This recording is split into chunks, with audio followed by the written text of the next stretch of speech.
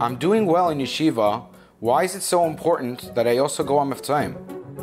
This is a story with the Rebbe Rashab and the Frierdiker Rebbe. Frierdiker Rebbe writes this. He writes a description of what happened. They were both walking next to the beaches in France. It's well known that the Hemsheichim of Ayin Beis, deep ideas in Chassidus, the Rebbe Rashab, these ideas came into his mind while he was taking walks by the water. So the Frierdiker Rebbe describes the walk they were taking by the beach in France. The Rebbe Rashab's face was like on fire. And the Frierdiker was walking next to him, and the Frierdiker writes that all the Frenchies were making way. These two rabbis are walking. It was like an amazing experience to watch the respect that the people had when they watched the Rebbe Rashab walking down. And the Rebbe Rashab was deep in thought. The Rebbe Rashab turns around to the Frierdiker Rebbe and says, "There's 7 different milas, 7 different virtues, amazing changes that happen to a person when a person learns Chassidus." And he goes through them, the mindset, the character, different changes in a person. Then the Rebbe Rashab is quiet.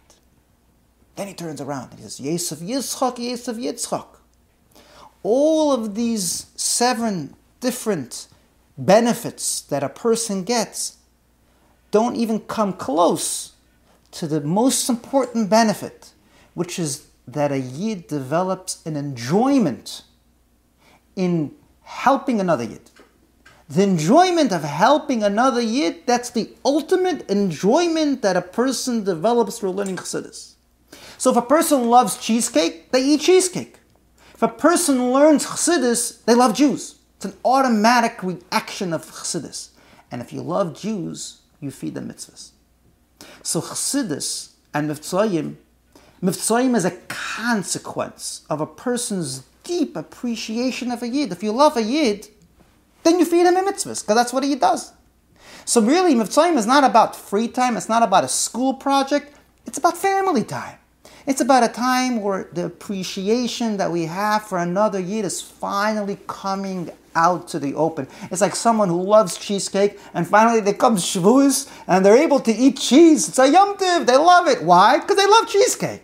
So when Mivtzoim comes, it's like all those who are in Seder Chassidus, learning Chassidus, should be running to go on Mivtzoim. Why? Finally, I get to fulfill my whole limud of Chassidus is about the love of a Yid. I get to now feed a Yid a mitzvah. It's a beautiful thing.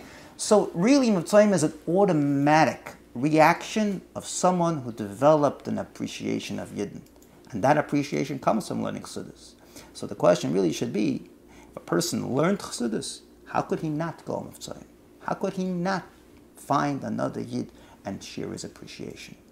And when we do it, when you find another Yid, and you show that appreciation, and you give him a mitzvah, and you share a mitzvah with him, that is the real outcome of the fact that I learned Chassidus.